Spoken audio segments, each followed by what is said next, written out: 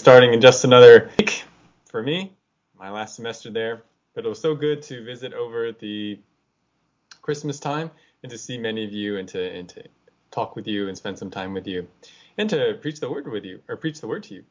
But we're back in the word this morning and we're continuing through the book of Exodus. We're looking at the Ten Commandments today. Recall what we've seen in the book of Exodus so far. We've seen God fulfill his promise to Abraham by multiplying, protecting, and delivering his people, the seed of Abraham, from out of Egypt. And God sent mighty plagues to accomplish this deliverance, culminating in that deliverance at the Reed Sea.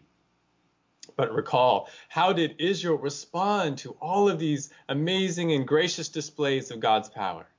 Was it with ongoing trust and obedience?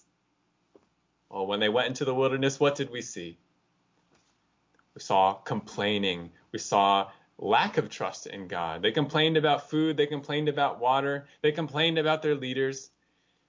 And these, as we saw, were not just complaints against Moses and Aaron, but they were complaints against God, as all complaining really is. Yet God graciously and patiently provided for his people and gave them what they were complaining about. God was testing his people, and as they failed the test and as he graciously provided in response, they were to learn and they were to repent. So then at this point in the book of Exodus, God has called out and brought out his people to be his own possession, but now he's going to give them his law, his rules. If they are to be a special people, then they must keep covenant with him. And these rules of the covenant, they start with the Ten Commandments. And we could spend a lot of time on the Ten Commandments. In fact, it would be really good if someone just did a whole series of sermons on the Ten Commandments. Of course, that's exactly what our pastor did this last year. So if you didn't get a chance to listen to those sermons, I recommend you go back and do so because there's so much about the Ten Commandments we won't be able to cover today. But we will look to overview and summarize some important truths about all of the Ten Commandments. Oh, and by the way, if you're looking for that sermon series, if you missed it, it's on our website, calvaryem.org, under the series title, The Law of God. So what are we going to try to accomplish today? Well, we're going to examine the circumstances under which Israel received the Ten Commandments. We're going to examine the Ten Commandments themselves, and then we'll ask what is the purpose or what are the purposes of the Ten Commandments and really the rest of the rules of God, both at that time and for us today. Let's pray as we continue. Our God, your word is wonderful and it is a light to our paths. We need it. So open up your word to us today by your Spirit. Apply it to our lives and our hearts and transform us. Help me to be able to explain it clearly and well. In Jesus' name, amen. Please take your Bibles and open up to Exodus chapter 17. We're going to begin overviewing the circumstances under which Israel received the Ten Commandments. Now, it's important for us to do this contextual overview because depending on the movies or the paintings or the cartoons that you've seen portraying this event, because it is a famous event, you might have the wrong idea in your minds. So we need to recenter ourselves once again by listening to God's history, God's accurate history of this special event. Now, we left off last time in Exodus 17 with Israel complaining about the food and drink in the wilderness and God graciously and patiently providing. But in the second part of Exodus chapter 17, Israel has its first battle, a battle against some belligerent Amalekites. God gives Israel the victory, and he does so by the means of Moses' raised hands. And then in Exodus chapter 18, Israel receives a visit, or Moses receives a visit from his father-in-law Jethro. Jethro gives him some advice about delegation and the assigning of legal cases. And then in Exodus 19, so you can turn there now, at Exodus 19, Israel finally arrives at Mount Sinai. Now, let's actually read Exodus 19, 1-6. Exodus 19, 1-6, here's what it says. In the third month, after the sons of Israel had gone out of the land of Egypt, on that very day, they came into the wilderness of Sinai. When they set out from Rephidim, they came to the wilderness of Sinai and camped in the wilderness. And there Israel camped in front of the mountain. Moses went up to God, and the Lord, that is Yahweh, called to him from the mountain, saying, Thus you shall say to the house of Jacob, and tell the sons of Israel, you yourselves have seen what I did to the Egyptians, how I bore you on eagle's wings, and brought you to myself.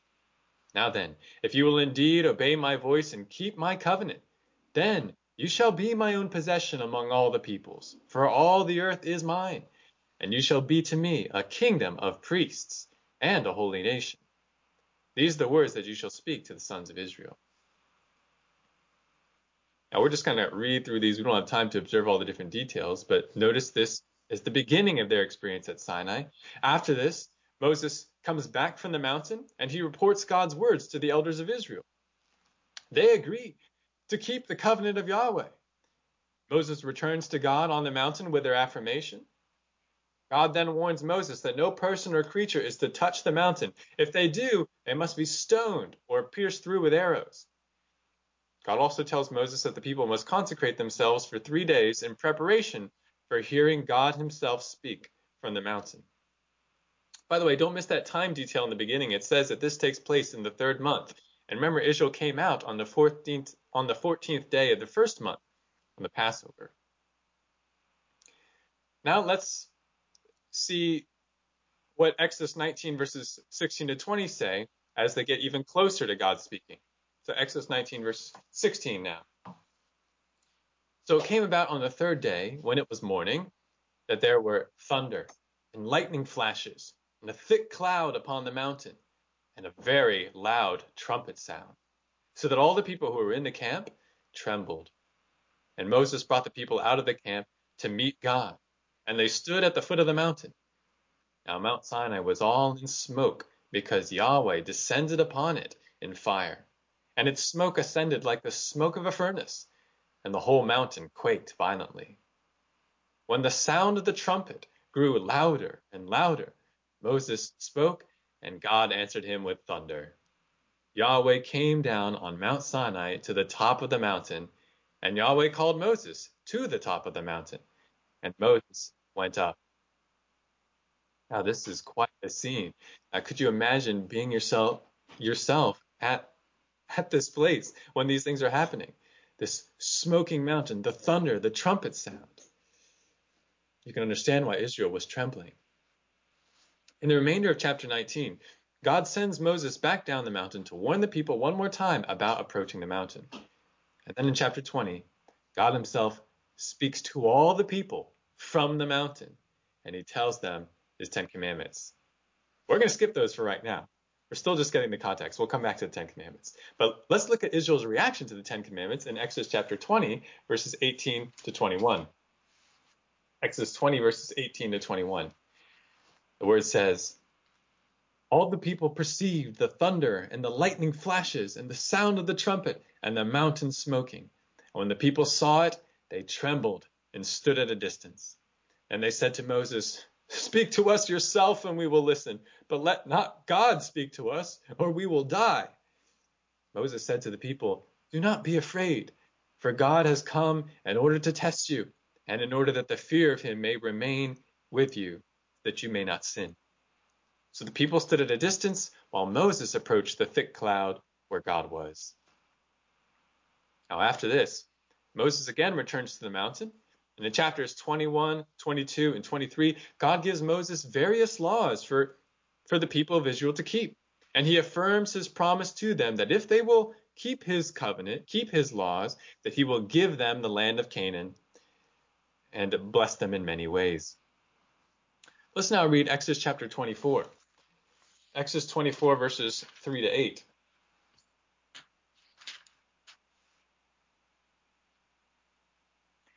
Again, let's see how the people react. Moses is giving them the words of God. It says, Exodus 24, verses 3 to 8. Then Moses came and recounted to the people all the words of Yahweh and all the ordinances. And the people answered with one voice and said, all the words which Yahweh has spoken, we will do. Moses wrote down all the words of Yahweh. Then he arose early in the morning and built an altar at the foot of the mountain with 12 pillars for the 12 tribes of Israel. He sent young men of the sons of Israel, and they offered burnt offerings and sacrificed young bulls as peace offerings to Yahweh. Moses took half the blood and put it in basins, and the other half of the blood he sprinkled on the altar. Then he took the book of the covenant and read it in the hearing of the people, and they said, "All that Yahweh has spoken, we will do, and we will be obedient." So Moses took the blood and sprinkled it on the people, and said, "Behold, the blood of the covenant which Yahweh has made with you in accordance with all these words." So multiple times now, the people have affirmed they will keep covenant with God. After this, something very strange and wonderful happens. Moses, Aaron, Nadab, Abihu, and 70 elders, they travel partway up Mount Sinai, where they see God in a limited revelation, and they eat a covenant meal in his presence. We can't go through the description right now, but read it on your own. It's quite amazing. It's like a sapphire platform, or this beautiful platform on which Yahweh is sitting, and they're right in his presence. So they had this meal, and then God calls Moses back to the mountain, and he tells Moses that God will give Moses tablets of stone with God's commandments on them. Thus Moses begins his first 40-day stay on the mountain. Moses is on the mountain for 40 days, and during this stay, God gives Moses instructions for building a tabernacle, an ongoing dwelling place for God among his people. And these instructions for the tabernacle are recorded in Exodus 25 to 31. Now, we're not going to look at those right now. That'll be for a lesson. But Exodus 31, you can turn there. Exodus 31 concludes with a certain statement. Exodus 31, verse 18. Exodus 31:18 says, speaking of God, "When he had finished speaking with him, Moses, upon Mount Sinai, he gave Moses the 2 tablets of the testimony, tablets of stone, written by the finger of God." Now, all this is very good and wonderful, but while Moses is on the mountain, during those first 40 days, something goes horribly wrong back in the camp of Israel. As you're familiar with this part of Scripture, what does Israel do?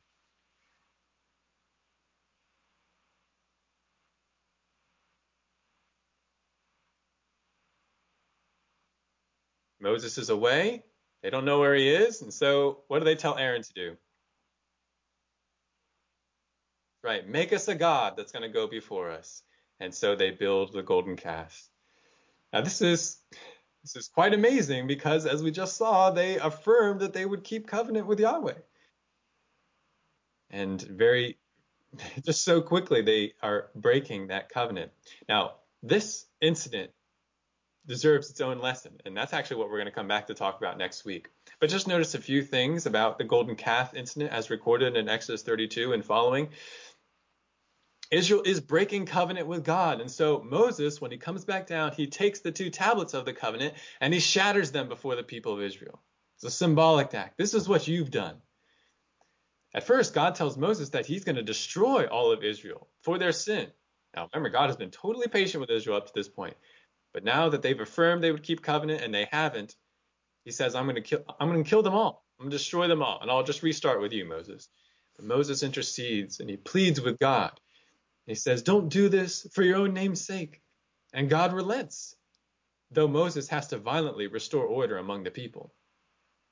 And in Exodus 33, God says another very sad, or he gives another sad declaration. He says, I'm not going to travel with you anymore. You people are too sinful and rebellious. I can't go with you. But Moses intercedes again. And he pleads with God, saying, God, if you don't go with us, we can't go up to the promised land. We need your presence. We need you to sustain us all the way. And God relents again.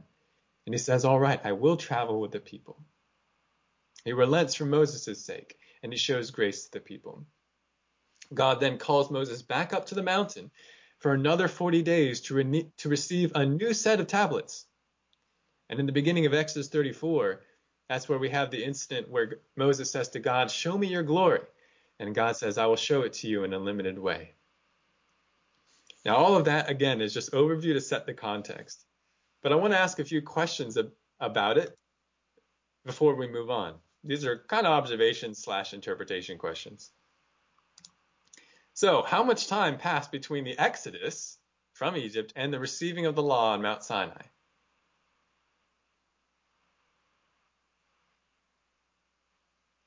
About a month and a half.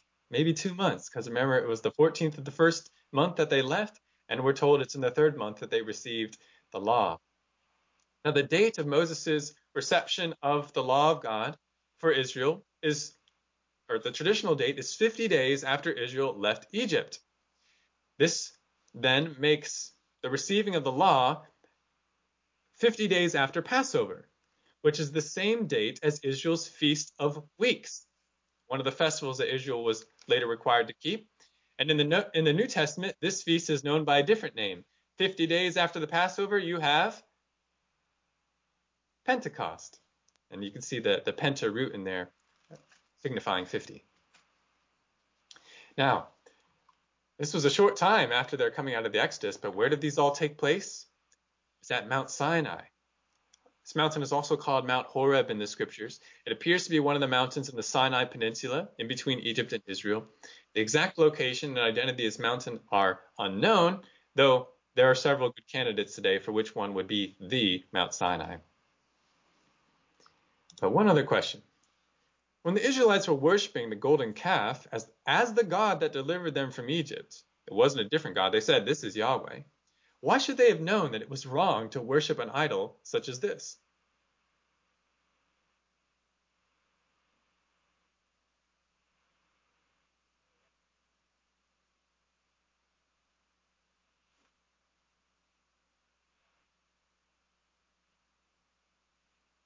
Right. That's one aspect of it.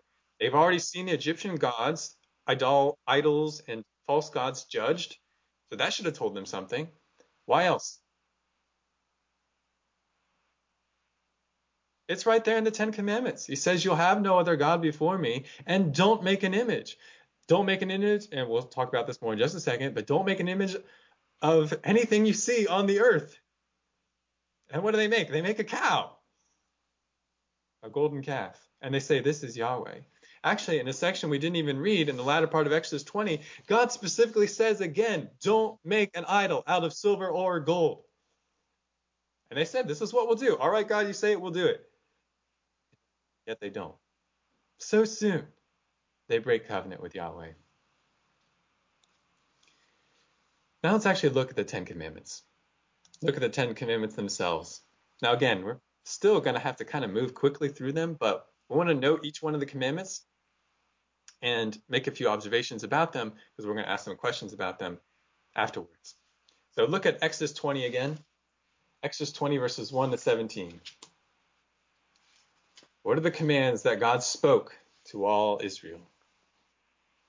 Starting in verse 1, here's what it says. Then God spoke all these words, saying, I am Yahweh your God, who brought you out of the land of Egypt, out of the house of slavery. You shall have no other gods before me. So the first commandment is to love and serve God only. No other gods. No one equal to God. No one greater than God. And notice even in this first command, before God gives the command, he reminds Israel who he is. He says, I am Yahweh, your God, the one who powerfully delivered you from Egypt. Now look at the second command, verses 4 to 6. God says, you shall not make for yourself an idol, or any likeness of what is in heaven above, or on the earth beneath, or in the water under the earth. You shall not worship them or serve them. For I, Yahweh your God, am a jealous God, visiting the iniquity of the fathers on the children on the third and fourth generations of those who hate me, but showing loving kindness to thousands, to those who love me and keep my commandments. So the second commandment is not to make or worship any idol, not only of false gods, but also of the true God, who cannot be captured. His glory cannot be represented properly in any image, anything that man can fashion. Now, God specifically warns them in this command, notice, not to create images of deities based on what they see in heaven or on earth or in the waters of the earth. And notice God also gives a reason for this command. What's the reason?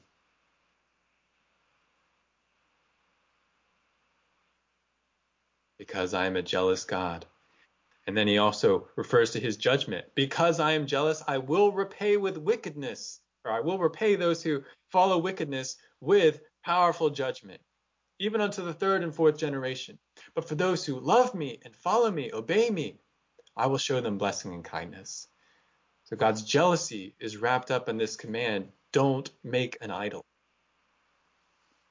Now notice the third command in verse 7. He says, you shall not take the name of Yahweh your God in vain, for Yahweh will not leave him unpunished who takes his name in vain. The third command is not to show disrespect to God's name. To take God's name in vain is to use God's name uselessly or deceitfully. Now, how might someone take God's name in vain or speak God's name in vain?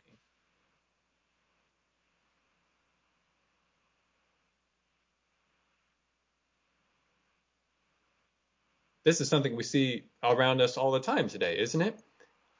Many people use God's name or things related to God as a curse or as a joke. That would qualify as taking God's name in vain. But also, another way, and this would be more common in Israel's time, but still common today, it would be vain for those to swear rashly or falsely by God's name. I don't hear it as much these days, but I used to hear it growing up. Oh, I swear to God. And somebody will say that to try and make you believe them, but sometimes they weren't telling the truth. That would be taking God's name in vain. Now, I don't know if you've ever thought about this, but isn't it so sad that so many of the curse words of our society and other societies, they are misuses of God's name and what's related to him? People say, OMG. They refer to God, Jesus, Christ, damn, hell, or refer to things as holy that aren't holy. All of this cheapens God's name. And notice the warning God gives, though, to those who cheapen his name. He says he will not hold them guiltless. They will be judged. If you treat God's name flippantly, if you treat the things related to him with contempt, God will judge you. And doesn't this sound like what Jesus says in the New Testament? Perhaps you're reminded of Matthew 12, verses 26 to 37. But I'll just read verses 36 and 37. In Matthew 12, 36 and 37, Jesus says, but I tell you that every careless word that people speak, they shall give an accounting for it in the day of judgment. For by your words you will be justified, and by your words you will be condemned. You know, most people who use God's name as a curse, they don't even think about it. But God says, those careless words I will hold you to account for. This is the third commandment given to Israel. Now notice the fourth, verses 8 to 11. God says, remember the Sabbath, to keep it holy. 6 days you shall labor and do all your work, but the seventh day is the Sabbath of the Yahweh your God. In it you shall not do any work, you or your son or your daughter, your male or your female servant, or your cattle, or your sojourner who stays with you. For in 6 days Yahweh made the heavens and the earth, the sea, and all that is in them, and rested on the seventh day. Therefore Yahweh blessed the Sabbath day and made it holy. So the fourth command is to keep the Sabbath by resting on it, doing no work. Now, which day of the week was the Sabbath for the Jews? The seventh day, what would be our Saturday. And what is the basis for the Israelites keeping the Sabbath? What's the pattern? That's right, what God did at creation. And this, by the way, as we mentioned previously in other lessons, this helps us to see that the days of Genesis 1 were literal days, 24-hour days, because it established the weekly pattern for Israel and their keeping of the Sabbath. Now look at verse 12, the fifth command. It says, honor your father and your mother, that your days may be prolonged in the land which Yahweh your God gives you. So the fifth command is to honor your parents. And notice the command does not simply say obey your parents. Obedience is one of the important parts or important ways that children should honor their parents, but it's not the only way. Consider what are other ways of honoring one's parents. Acting wisely and not bringing shame upon them. Speaking well about your parents, not complaining to them or about them. Helping them when they are in need. Showing prompt obedience, not simply obedience, but prompt obedience to them, and obeying them from the heart. This is all contained in honoring one's parents. And notice there is no qualifier given to this command here. God says your parents must still receive honor from you, even when they sin, even when they act unwisely, or even if they don't believe in God at all. You ought to honor them for the Lord's sake. But notice there is a positive promise given along with this command, and it's even affirmed in the New Testament. God says, if you obey this command, your days will be prolonged in the land that God gives you. Honor your parents, you'll live longer. You'll be blessed, God says. And who wouldn't want that? Now, the next commands are very brief, and so we'll take them all together. Look at verses 13 to 16. See commands 6 to 9. God says, you shall not murder. You shall not commit adultery. You shall not steal. You shall not bear false witness against your neighbor. Now remember, these are not coming from Moses here. This is God speaking, God's voice coming from the mountain to all the people. And he gives these commands. Now the sixth commandment, God forbids taking innocent life. The seventh forbids adultery. The eighth forbids theft. And the ninth forbids giving false testimony against others. Now, if you have any background in the King James Version, its translation of verse 13 is that you shall not kill. But does God ever permit killing? He does. And we've already seen this in the book of Genesis. Remember, after the flood, God said, anyone who sheds man's blood, by man his blood shall be shed. God ordained that killing, execution would take place. Capital punishment would take place as a result of those who improperly took life. Also, God ordains that Israel would fight wars. And there are certain circumstances of self-defense where killing is allowed. So it's not right for us simply to say, oh, God said you shall not kill. There needs to be some nuance to that. It is that you shall not murder. You shall not improperly take life. And then the last command in verse 17. Verse 17, God says, you shall not covet. You shall not covet your neighbor's house. You shall not covet your neighbor's wife, or his male servant, or his female servant, or his ox, or his donkey, or anything that belongs to your neighbor. So the last command, the 10th command, is not to covet. But what does it mean to covet?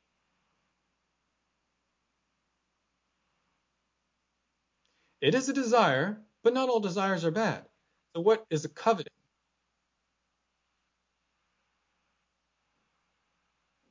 We can describe it in this way. I'll actually give you a bunch of different ways because I think this is a concept that can be hard to understand.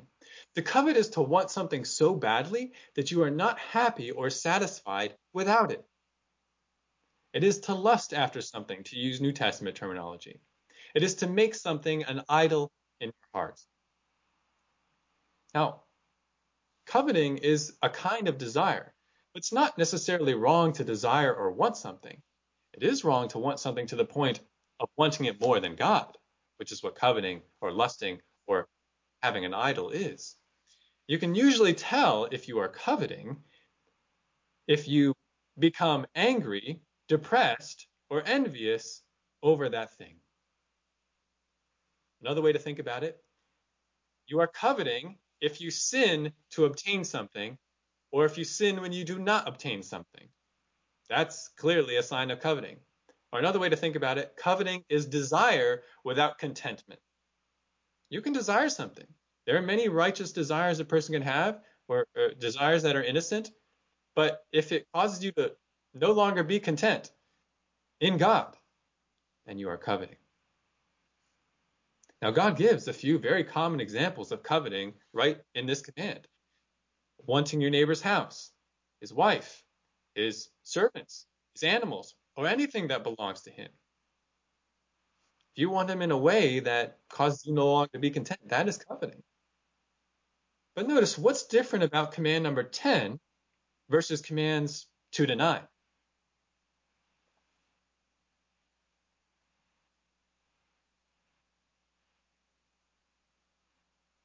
Can you tell, usually if there's evidence, if somebody has committed murder? Can you tell if somebody has given false testimony? Oftentimes you can because these are manifested externally. But can you always tell when people are coveting? Most of the time you can't. It's because coveting is something that takes place in the heart. It manifests in external action, to be sure, but it's something that takes place in the heart. Actually, in this way, commandment number 10 is similar to commandment number 1 because they both focus on the heart. Oh, with these, or Danny, you want to say something?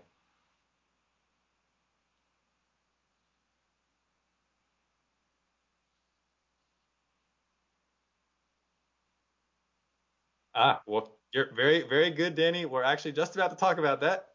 So hang on to that comment. Yeah, let's actually talk about interpretation now of what we've just seen about the Ten Commandments. A number of questions here. First, you may have noticed that Ten Commandments can be divided into 2 categories. What are the 2 categories?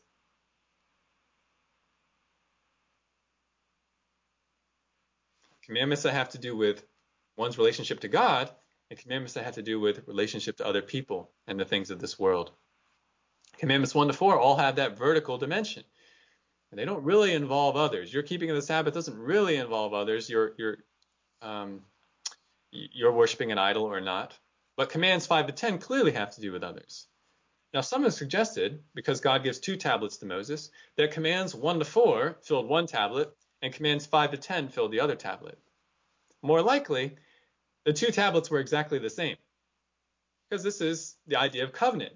You give the rules, you give a copy of the rules to each party of the covenant so that they know exactly what they're supposed to keep. So 1 to 4 was probably on one side of 1 tablet, and commands 5 to 10 were on the other side of that tablet. And there were 2 copies of those tablets given to emphasize that this is a covenant. Now, why do commands 1 to 4 appear first?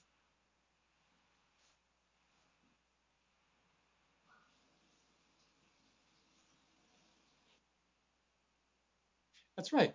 This is to show the primary, yeah, that's right, to show the primary aspect of obedience to God and reverence of God. If you do not have a right relationship with God, then you will not be able to have a right relationship with others. The bottom commands, they flow out of the top commands. Conversely, if you're not obeying the latter commands, if you can tell, oh man, that person is clearly coveting, or I'm caught in lying or adultery, well, that's a sign that you haven't been keeping commandments 1 to 4. Because the bottom, those how we relate to others, it flows out of how we're relating to God. Indeed, all the commands are really interwoven with one another. And so when James says in the New Testament, in James 2:10, for whoever keeps the whole law and yet stumbles at one point, he has become guilty of all, that actually is pretty literally true. I mean, if you are breaking commandment number 7, well, you're also breaking commandment number 10, and commandment number 5, and commandment number 2, and commandment number 1. They all go together. In perfect parallel to this concept of first, primarily vertical commands having to do with God, and then horizontal commands, secondly, dealing with man, listen to what Jesus says in the New Testament. When he was asked about which commandment of God is the greatest, Jesus says in Matthew 22, verses 37 to 40, Matthew 22, verses 37 to 40, and he said to him, you shall love the Lord your God with all your heart and with all your soul and with all your mind. This is the great and foremost commandment. The second is like it. You shall love your neighbor as yourself. On these 2 commandments depend the whole law and the prophets. So even Jesus saw that there's a primary and secondary command, and the 10 commandments reflect that same idea. Now, Israel was forbid from worshiping idols in the second of the 10 commandments. But how do people still worship idols today?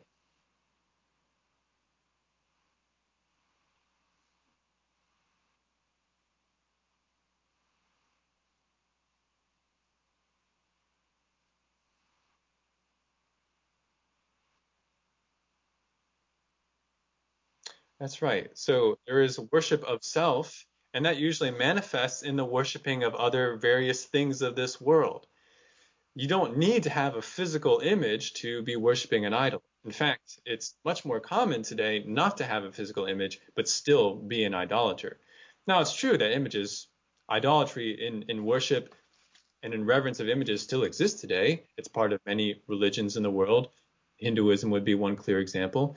But even in Christianity, the reverence that some groups within Christianity will show to statues and images, it's basically idolatry. They'll come up with different explanations. Oh, no, I'm not really worshiping the image. I'm worshiping what the image represents. But people were making the same argument back in Israel's day and in Jesus's day. The Greeks and the Romans would have said something similar. And yet that's what Catholics and others will say today when it comes to images of Christ, Mary, or of the saints. Yeah, I saw a hand on the side. Yeah, go ahead.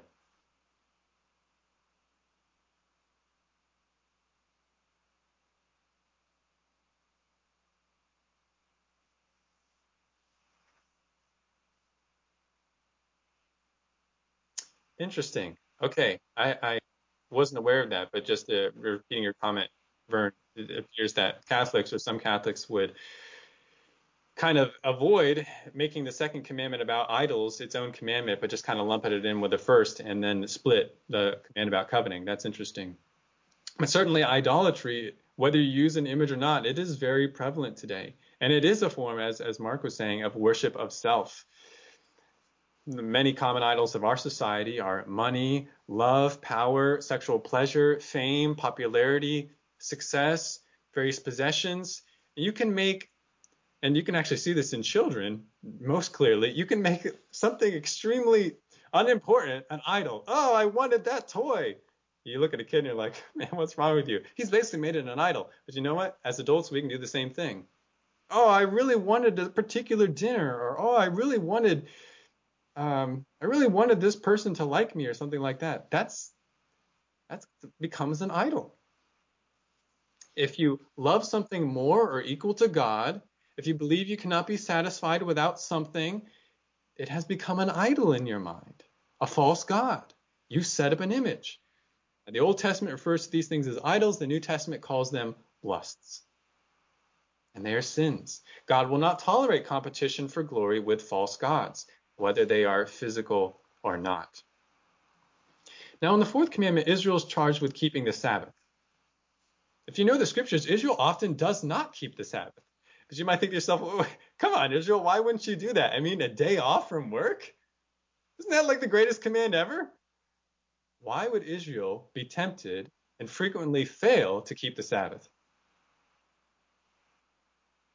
Or they would be tempted to not keep the Sabbath, fail to keep it. Why?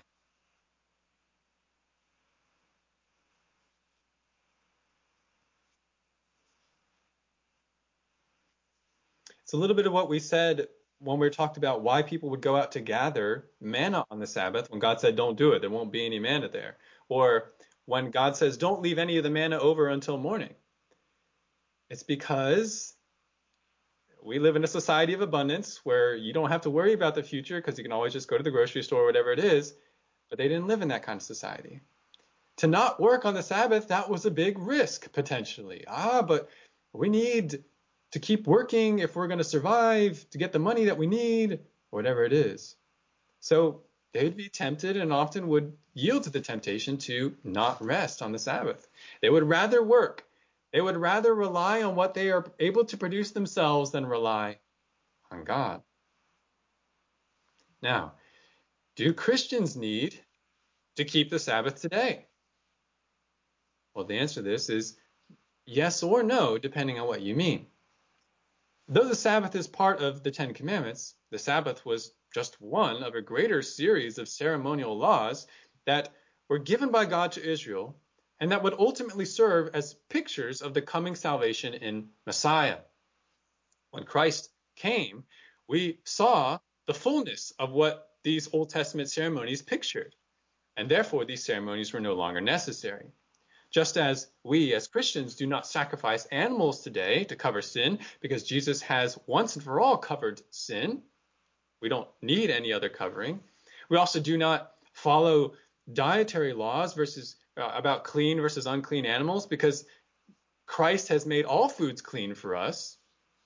So also we do not keep the ritual Sabbath because in Jesus, his people have entered a greater rest than simply not working one day of a week.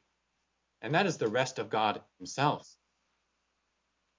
To explain this a little more, And to borrow what the writer of Hebrews says in Hebrews chapter 4, as Christians, we are no longer working to perfectly keep God's law because Christ did it for us. Therefore, we rest in Christ's righteousness. And as Hebrews says, if we persevere by faith in Christ, we will also enter the blessed eternal rest of God, with God. So you could say, in a sense, that Christians do keep the Sabbath, but it's a different Sabbath. We keep and enjoy a greater Sabbath than the Jews did, because Christ has become for us our Sabbath, and we rest continually in him. But you might say, well, I thought that Sunday was the Christian's new Sabbath. And to be fair, in Christian history, there have been many who have treated Sunday as if it were a new Sabbath. And they even forbid work or play or various activities on Sundays. But to make Sunday the new Sabbath would be to contradict the very clear words of the scriptures themselves. The Apostle Paul says in Colossians chapter 2, verses 16 to 17, Colossians 2, 16 to 17, therefore no one is to act as your judge in regard to food or drink or to respect to a festival or a new moon or a Sabbath day, things which are a mere shadow of what is to come, but the substance belongs to Christ. So there it is, right there, explicit. Paul says no one can call you out for not keeping the Sabbath. That was just a shadow. The fullness has come. Now, if you want to set aside Sunday as a special day of worship to God, that's fine. Just you don't have to do that particular day. And you don't have to keep it the way the Jews kept their Sabbath. It is interesting, and I'm sure Pastor Robbie mentioned this, there was a certain reverence that quickly became attached to Sundays. Even in Revelation 1:10, Sunday is referred to as the Lord's Day. So when Christians were thinking about special days for getting together, they often got together on the Lord's Day. But this is not the same as keeping the fourth commandment. We need to understand that. To say this, or to make this more clear, Romans 14, Paul says further in Romans 14, verses 5 and 6, one person regards one day above another. Another regards every day alike. Each person must be fully convinced in his own mind. He who observes the day, observes it for the Lord. And he who eats, does so for the Lord. For he gives thanks to God. And he who eats not, for the Lord he does not eat, and gives thanks to God.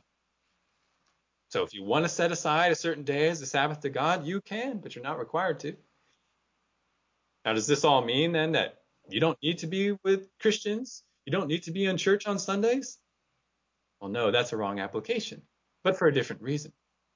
Because the scriptures also tell us in Hebrews 10 verses 23 to 25, let us hold fast the confession of our hope without wavering, for he who promised is faithful. And let us consider how to stimulate one another to love and good deeds, not forsaking our own assembling together, as is the habit of some, but encouraging one another, and all the more as you see the day drawing near. You need to be with the assembly of your fellow believers, and your assembly usually gathers on Sundays. So if you're to obey what Hebrews says, you need to be there. Don't forsake the assembly. Of course, your assembly gathers on other days of the week too. And if you are able, you want to be there as well. Because that's part of where the ministry of the church actually takes place. So, a lot to say here about the Sabbath. One final thought. There is still practical wisdom in taking time off each week not to work.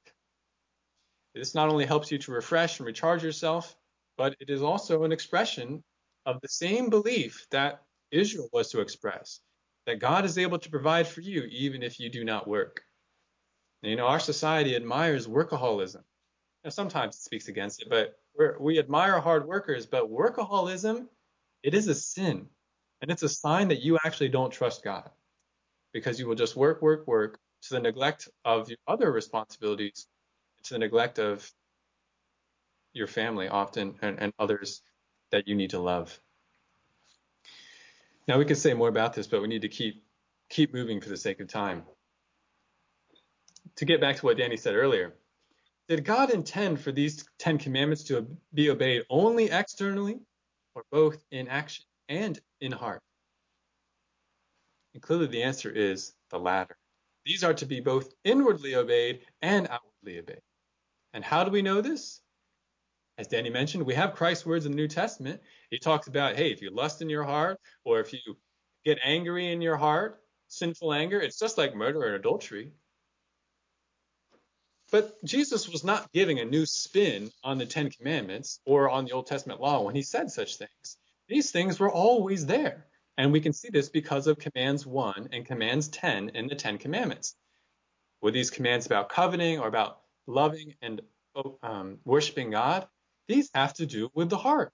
So clearly, all of the commands have to do with the heart. And it's only logical, right?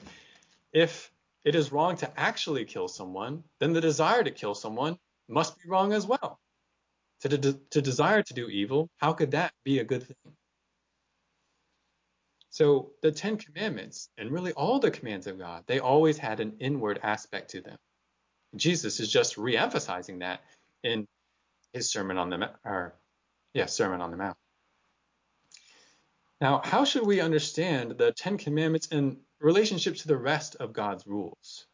Because let's face it, God gave Israel many other commands besides these, and many of those commands have serious consequences. Commands not listed as part of the Ten Commandments, yet if you don't keep them, God says you are to be put to death. So we cannot simply say that the Ten Commandments are the most important or the most serious commands. No, there are other important and serious commands. So how did the Ten Commandments relate to the rest of the laws given to Israel? What would you say?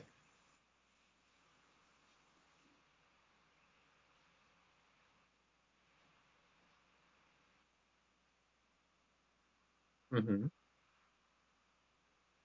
Okay, so certainly these are unique in that they're spoken by God Himself. They are the words of the covenant. But I think we can also say that the other parts of the law, they also are the words of the covenant. They also are the covenant that Israel is to keep. So it's not merely that these are covenant and the rest are not. How else can we understand this? Yeah, go ahead.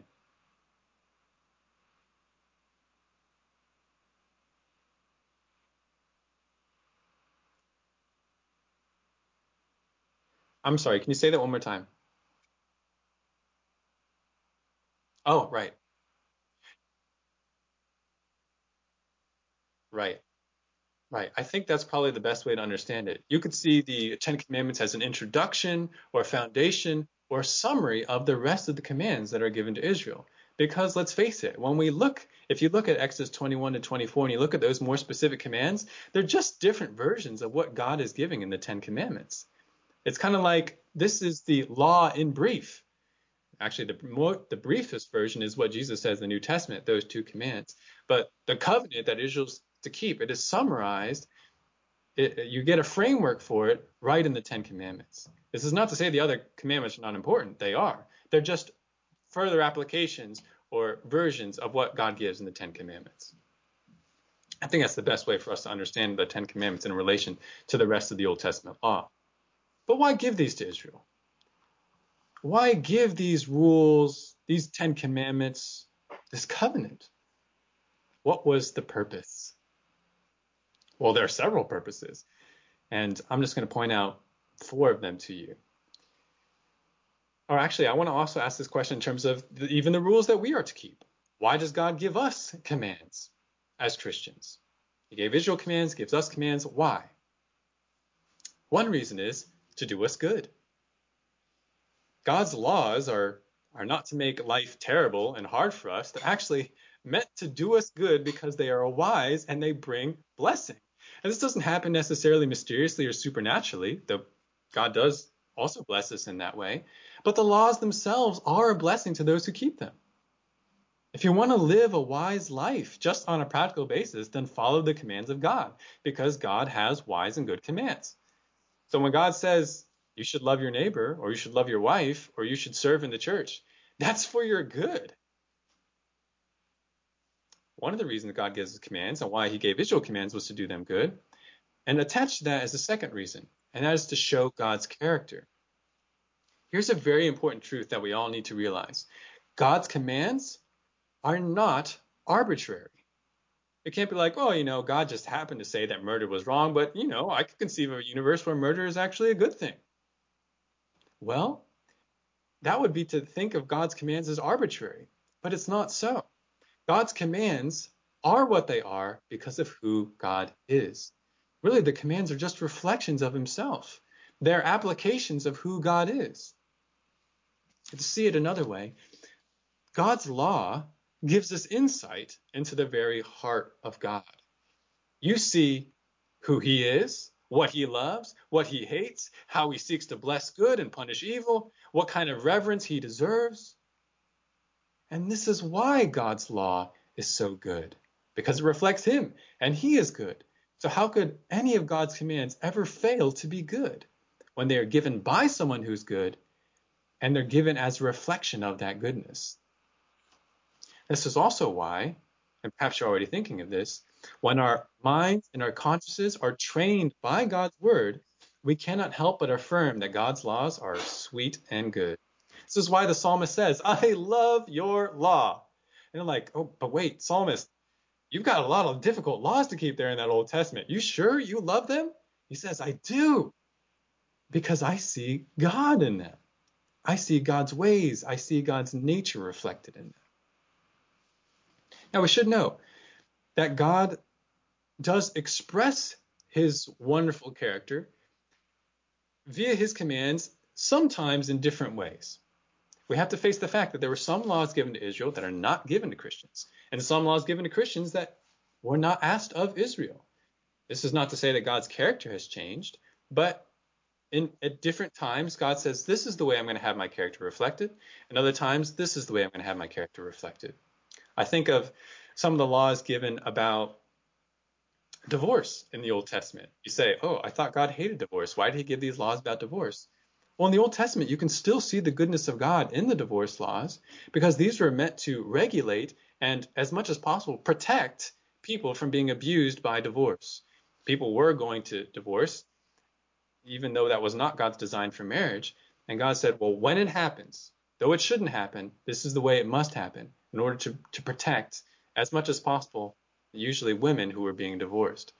And you can see a similar goodness, though we don't have the same laws, in the laws given to Christians when it comes to divorce. That's because God doesn't change, even though he has determined he would require of certain people in certain times certain commands. Now, so God's laws are given to do us good. They're given to show us God. They're also given to show us the standard that God requires. This is a third purpose of the law. As God reveals his goodness to us in the law, he is also establishing a standard. And as we grapple with that standard, as we try to keep that standard, we realize God is completely holy. We ought to be holy as he is, but we are not. Even though all God's laws are good and we ought to keep them perfectly all the time, the fact is we simply don't.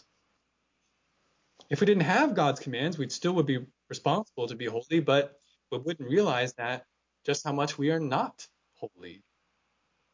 God shows us what true holiness, true goodness, true perfection is in his law, but we're not able to reach that standard. And this was certainly obvious in Israel's case, right? Just less than 40 days after receiving the covenant, they're breaking it in a pretty egregious way. But God never intended for Israel or for us to be accepted, made righteous, justified by keeping God's laws. No one can perfectly keep God's laws. It is the right standard. It's what we ought to keep, but none of us can reach it. This is God's purpose in the law. It is to set that standard, even though it's one we cannot keep. And why? Because of the fourth purpose. God's law is to do us good. It is to show us himself. It is to establish the proper standard, but it also is to point us to God's mercy in Christ. We don't have time to go through it right now, but Galatians 3, verses 21 to 26, it goes on to talk about how the law was never meant by God to justify, but it was to function like a tutor to lead us to Christ. As we see our failure to keep God's good law, we say, I need someone to make me right with God. And of course, the only way for that to happen is through Jesus Christ. Paul says something similar in Romans 3 verses 19 to 26. Again, we can't go through that. But he says the law would never justify anybody, but the law shut up everybody under sin, so that they might see that righteousness can only come by Christ. And that is transmitted to us by faith, which is why we say salvation is by faith, apart from works, by grace through faith alone. So the Ten Commandments and God's commands in general, they were always meant to show us that we cannot meet God's good and required standard of righteousness. It's only on the basis of mercy. The law is actually showing us it is only on the basis of God's mercy that we can be made right with him. And God has extended such mercy in the work of his Son.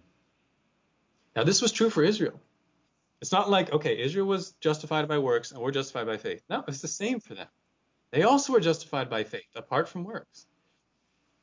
They looked forward to the provision of God's mercy, even though they didn't have all the details. It was by faith in God's provision that they were saved. We look back with many more of the details because we have actually seen and we have the record of Christ coming. Jesus suffered for the sins of those who believe in him, as their Lord and Savior, and he gives them his perfect righteousness so they might be holy and justified before God. And then connected with that, God puts his Holy Spirit in those who believe in him. He makes them alive, and he enables them to be obedient where they weren't obedient before, where they couldn't be obedient before. For us as Christians, we do keep God's commands, but not out of fear of, oh, if I don't do this, I won't be saved. Rather, we are motivated by the love for our Savior who has already kept the law on our behalf. And though we do gratefully obey and keep God's commands, we don't do this perfectly. We all have to admit this. We don't do this perfectly. Yet, it should be characteristic of believers. And it should be a gradual process of improvement, sanctification. We are to become more and more like Christ as we see God's grace in our life. So the Ten Commandments and God's laws as a whole, they have several purposes. And we need to keep them all in mind. The commands themselves are good. They show us the goodness of God and his character. They show us God's right and holy standard, but they also point us to mercy and salvation in Christ. Now, again, we could say a lot more about the Ten Commandments. And when it comes to application, we could explore application in many different areas. But as our time is winding down today, let me just give a couple questions to you to stimulate your thinking when it comes to how you can apply what we've heard and read about the Ten Commandments. Number one, how do you view the Ten Commandments in relation to yourself? How do you regard the commands of God? Even the Ten Commandments, are they a way for you to become saved? A basis for comparing your own goodness with others? Or clear evidence that you need Christ to be made acceptable to God? Because you have to ask yourself, do you keep the Ten Commandments, both externally and internally? If you're honest with yourself, you know you don't. And that's why you need Christ. Number two, if you are in Christ, do you now delight to keep God's commandments? Of course, you don't keep them perfectly, but is obedience to God's commands, even what's written in the Ten Commandments, does that mark your life? And if not, what do you misunderstand about God? How is it that you see these commandments as not being good or not reflecting God's character? Do you misunderstand God? Do you see God's great heart reflected in his rules? You see his desire to bless you in his commands. And then number three, how might you use God's law in preaching the gospel? Ultimately, the gospel can be boiled down to bad news and good news. And part of the bad news is, look, here's God's great righteous law. We ought to keep it, but none of us have. We can get very specific with people. We can say, look, here's a summary of God's good laws and the Ten Commandments. But have you kept these? Have you kept them perfectly all the time, internally and externally? And again, if people are honest, and if we are honest, we know that we haven't. And that's why we need Christ. You have to use the bad news of how our inability and our willful decision not to keep God's laws has led to our condemnation and our need for rescue in Christ. People make a lot of error today when they try and share about the love of God, but they never share about the holiness or the wrath or the law of God. We need the law to lead us to Christ. It's that tutor. And so it is even when we share the gospel. Many people think they are good enough for God, but the law shows them and us, no, on our own we are not. So that needs to even be part of how we proclaim the gospel. Now, again, if you have comments or questions more on what we've said today, please email me. But that's all we have time for this week. Next week, we'll get to that event that we've already alluded to. Right after receiving this covenant, saying they'll keep it all, Israel turns to flagrant idolatry. The real question is, how will God respond? And if he's not going to destroy them, why not? We'll talk about that next time. Let's close in prayer. Lord God, we thank you for your law. Thank you for your commands. God, there was a time where we thought they were burdensome. Maybe even today, Lord, we're tempted to think, oh, this is so difficult, God. Why'd you have to do it this way? Why can't I have this sin? Why can't I have this lust? But God, when we see the wisdom of your word, we say, what a fool I was. Oh, Lord, all your commands are good. They point us to Christ. They show us your goodness. They're meant to be a blessing to us. And they show the righteous standard. God, for those who have not yet found shelter in Christ, I pray that they would, even those at Calvary today. And God, for those who do know Christ, I pray that they would know you in such a way that they delight to keep all of your laws. Of course, God, they and I will not do it perfectly, but help us to progress so that we might know more of your blessing, know more of you, and rejoice in you. In Jesus' name, amen. Right. You're welcome. See you again.